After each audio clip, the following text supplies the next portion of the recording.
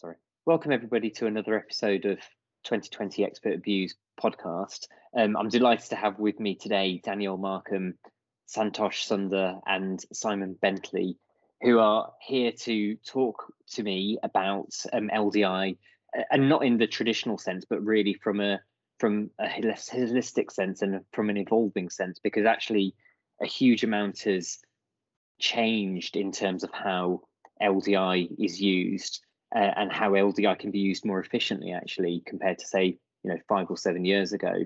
And we're going to hear about some of those elements today. And I guess, really it comes back to a fundamental question. LDI is all about, making sure that your investment strategy is more closely linked to the liabilities that, as trustees, you're trying to meet. And so the question to you, Danielle, to start off with, if you don't mind, is how important now is LDI as part of investment strategy, and particularly how has that changed over the last kind of couple of years or so? Yeah, thanks, Nadeem. So over the past few years, we've really seen that LDI has been absolutely crucial in the overall success of DB pension schemes. We've seen some big movements in interest rates and also inflation this year, and they've made a huge difference to the value that gets placed on the scheme's liabilities, given that they have a long-term nature over which the benefits need to be paid. So what LDI does is give us the tools to hedge those movements by investing in assets which move in a similar way to the liabilities, to protect us against those movements. So just to put that into context, over the last 3 years, for example, long-term gilt yields have fallen by around about 1%. So for a typical pension scheme, that's increased the liabilities by around about 20%, all else being equal. So some really significant movements, and whether you've sort of hedged all of that movement using LDI or hardly any of it will have made a massive difference to the performance of your scheme and where your funding level's at. I guess one interesting aspect that I think has, at least from a strategy perspective, has evolved over the past couple of years is in terms of the kind of the approach to LDI and how the trustees look at it, how the different stakeholders look at it. And I think, like, for me personally, the question of how important is LDI to the investment strategy is actually the question for me is there a distinction between LDI and the investment strategy? Because now everything we do is pretty much liability driven investment. So it's all about paying the cash flows, delivering the objective of the pension fund, and that is really liability-driven investment. And I think the framework itself has just become much more focused now that everything is within the LDI umbrella for pension funds. That's a really, really, really good point. And liability-driven investment as a philosophy is very different to liability-driven investment as a tool. I guess here we're focusing on the tool and the implementation of the tool from a hedging perspective, but actually it's how it fits in with the broader investment strategy in kind of holistic risk management and a holistic focus on kind of getting to your end game or on your journey plan as appropriate. So it's a really good point, Santosh. So Simon, we've talked about how over the last few years the thinking around LDI has moved fundamentally. But from an actual LDI portfolio construction perspective, can you talk to us a little bit about how that's changed over the last few years as well?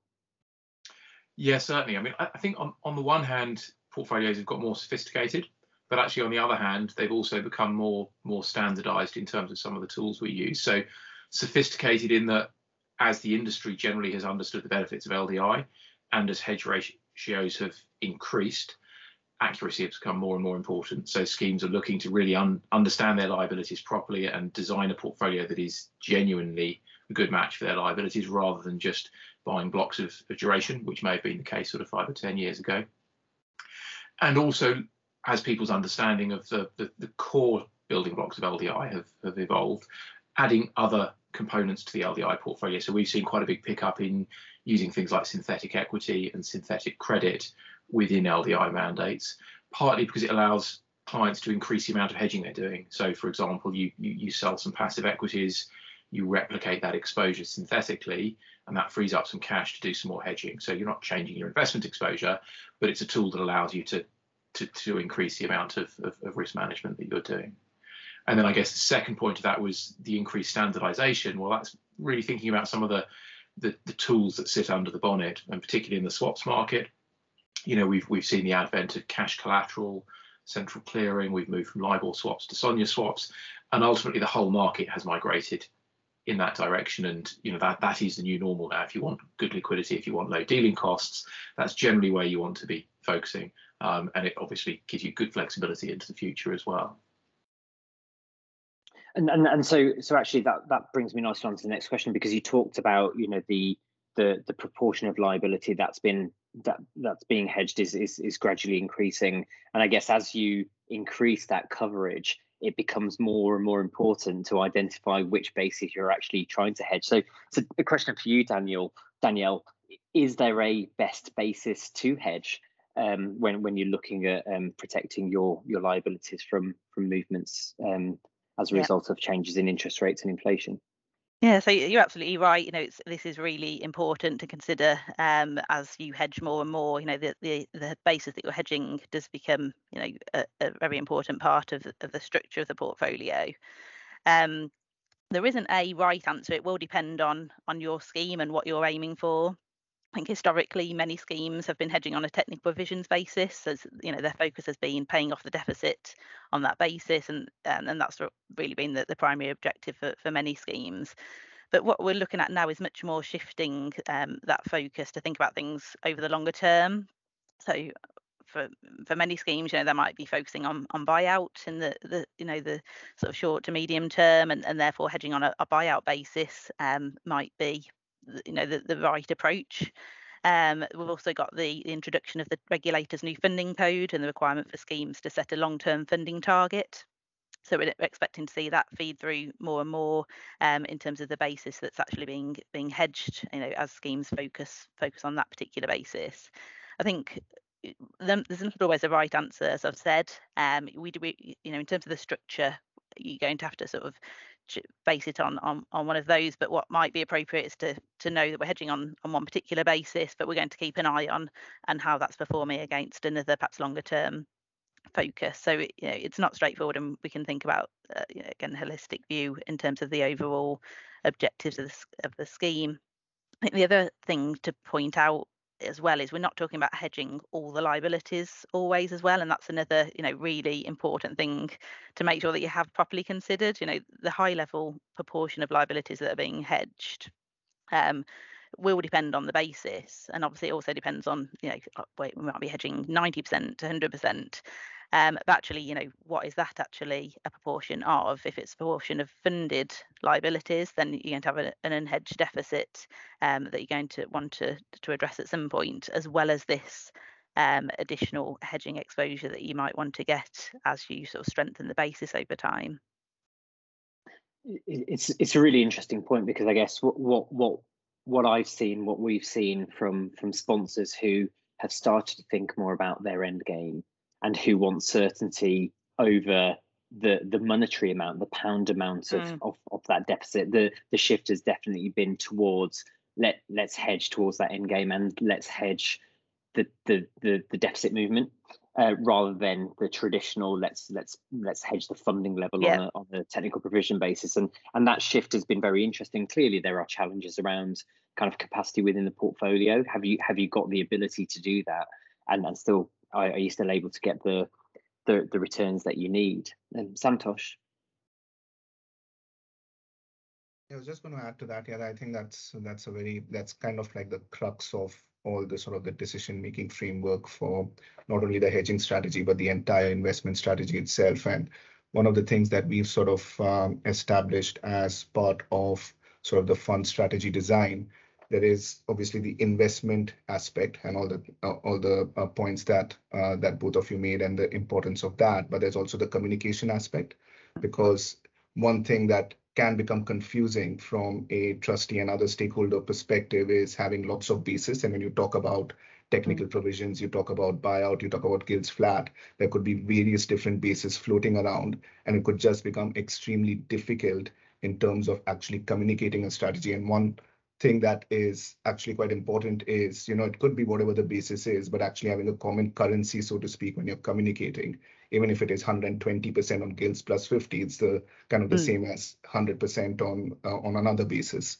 So it's very important to actually communicate quite effectively. Otherwise, you can get lost in the weeds, so to speak, of different bases. So communication is also, I think, a very important aspect when you're designing the hedging strategy and what basis you're actually hedging against and how you manage the communication with various stakeholders.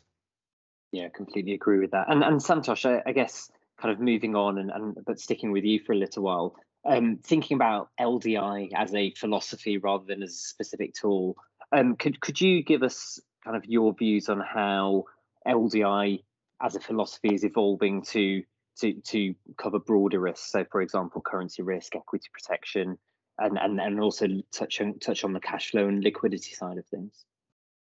Yeah, sure. And that's exactly the point, Nadeem, in terms of LDI being part of a toolkit and LDI being a philosophy. I think that it's always been a framework, but I think now based on where pension funds are and even kind of where the PP pension fund is and where other UK pension funds are, the framework is just becoming much more important rather than LDI just being part of the toolkit to manage interest rate risk and inflation risk. And one of the things that has evolved, and Simon touched on it, use of equity derivatives and credit derivatives. It's just the evolution of pension funds moving from pretty much like a lot of equity allocation and a bit of bonds to becoming more fixed income oriented assets and focus on cash flows means you have a lot of capital invested in low risk assets like gilts, and that forms part of the collateral pool for any derivatives and risk management as well. And one of the things that at least we have observed within our fund, and I think it's kind of a sort of a trend across the marketplace as well, is to become more efficient with your collateral and how you manage different risks. So LDI is not only about interest rate risk and inflation risk management anymore. It is about how you can deliver the pensions in a more certain manner, and that kind of evolves to managing your equity risk in a more efficient manner, which could mean that you have equity derivatives and you've got a common collateral pool supporting that. You, as part of your cash flow management, mostly would kind of look to have assets that match your liabilities, not only from a sensitivity management perspective, but from a cash flow management perspective as well. And UK credit, for example, which is a common sort of allocation to manage cash flows, is not that much of it. So you need to go global in order to manage your cash flows, and that comes with currency risk. So managing your FX risk within your common collateral pool has also sort of provided efficiencies from a strategy perspective. So the way I've kind of seen LDI evolve over the past couple of years in terms of the framework itself, it's more of a risk management framework. What are the key risks that the pension fund faces in order to meet its obligations, and how can we manage these risks in a most efficient and cost-effective manner possible, and kind of extending that from interest rate risk and inflation risk to other derivative risk, and liquidity risk is kind of becoming much more important as we go forward. It's a great way to look at it, and as schemes are becoming more and more mature, that view, that treasury view of a pension scheme is going to become more and more important, and having advisors and asset managers that are in place that understand that, I think is going to be absolutely critical. And in a sense, talking about maturity, clearly there are a lot of schemes and trustee sponsors that are now focused on kind of buyout being the end game. Simon, as an investor in the LDI products, rather than the philosophy, but in the LDI products, how should us as investors be thinking and planning for buyouts with those quite large portfolios of LDI? Yeah, well, I mean, I think the question is a really critical one, because investors should be planning for buyout and several years in advance, not just 2 or 3 months in advance, as has maybe been the case more recently. The first point I'd make about planning is liquidity is generally massively underrated when you're planning for buyout. And that's because at the point you get to move to the insurer, your general assumption should be that you'll be transferring cash and or gilts to the insurer. It's a common, but it's a myth that the insurer will bite your arm off for the credit assets that you hold. That might have been the case 10 years ago, but generally that will only happen now if it's maybe a very big deal and the insurer makes a commercial decision to take that credit on board, knowing they'll sell it, but it gets the deal across the line for them. So for most schemes, a good starting assumption is that you'll be passing across cash or gilts. And so whatever you're investing in needs to be liquid. If it's derivatives, it wants to be, you know, market standard format of derivatives. If it's credit, it probably wants to be, you know, relatively mainstream, probably quite short dated. That's where the liquidity tends to be for that. And that allows you to move quickly. You know, we've seen plenty of deals occur where the insurers identified an opportunistic asset that they can acquire. And if the pension scheme can move quickly, they can take advantage of some attractive pricing. So therefore, those schemes that have flexibility built into their investment portfolios can take advantage of that.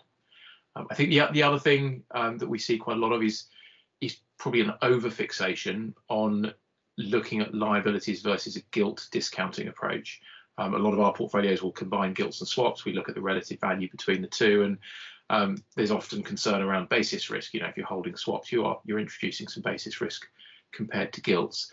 And most pension schemes will generally value their liabilities on gilts. And I probably see a little bit too much of a focus on the basis risk versus gilts, because if you think how an insurer operates, most of them will value their liabilities using swaps.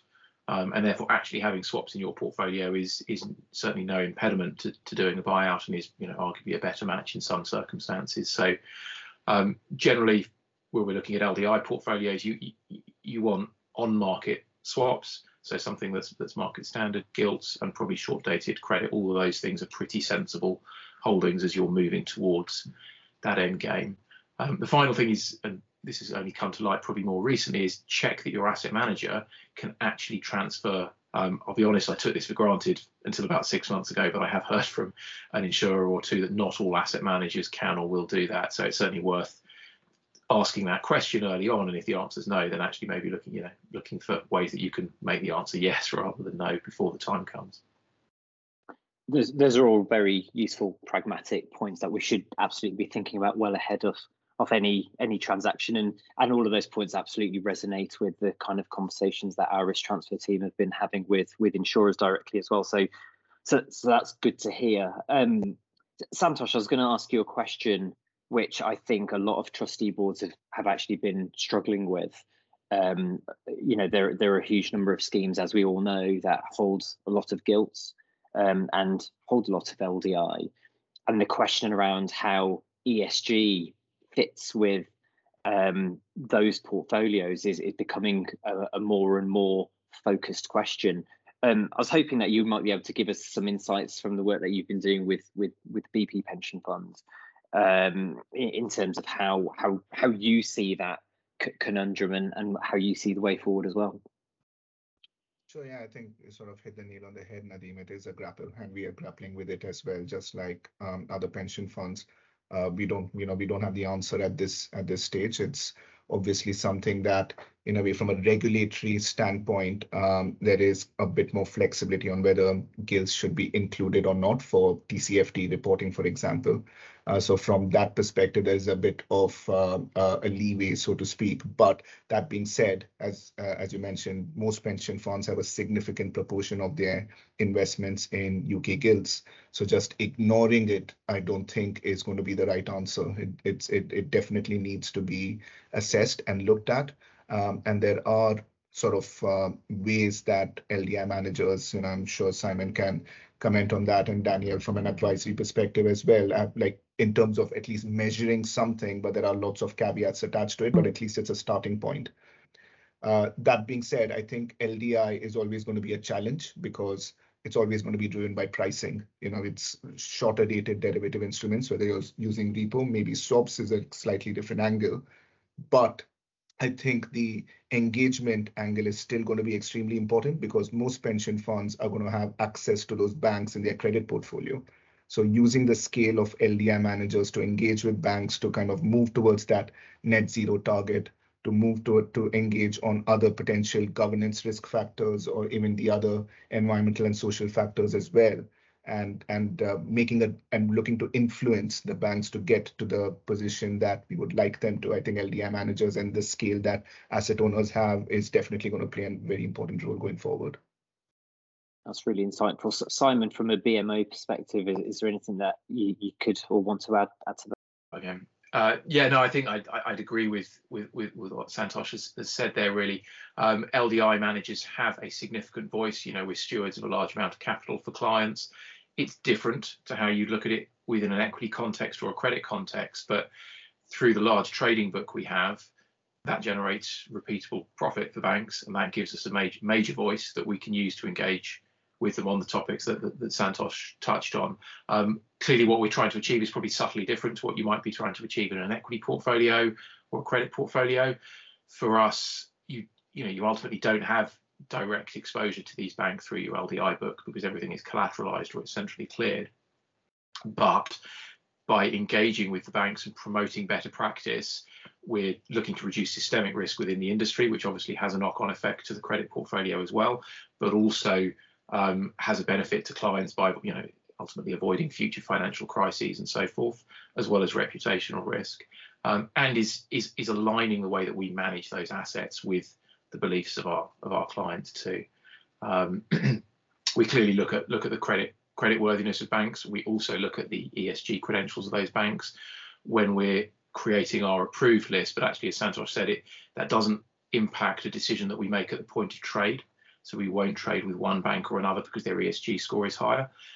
They have to meet a certain threshold to be on the approved list in the first place. And clearly, if their credentials are not strong enough, they won't be on the list in the first place. But that's subtly different to the decision making at point of trade, where, as Santosh says, price is very important. Great stuff. Thank you. Danielle, back to you, and a question around the challenges of managing and really governing LDI portfolios. Clearly, there's a lot of complexity under the bonnet, and that complexity and that process has to be managed well. Could you just kind of give us an insight of some of those challenges and how they can be handled, specifically, I guess, from a kind of collateral management perspective, and also from a kind of refresh of the portfolio perspective as well? Yeah, absolutely.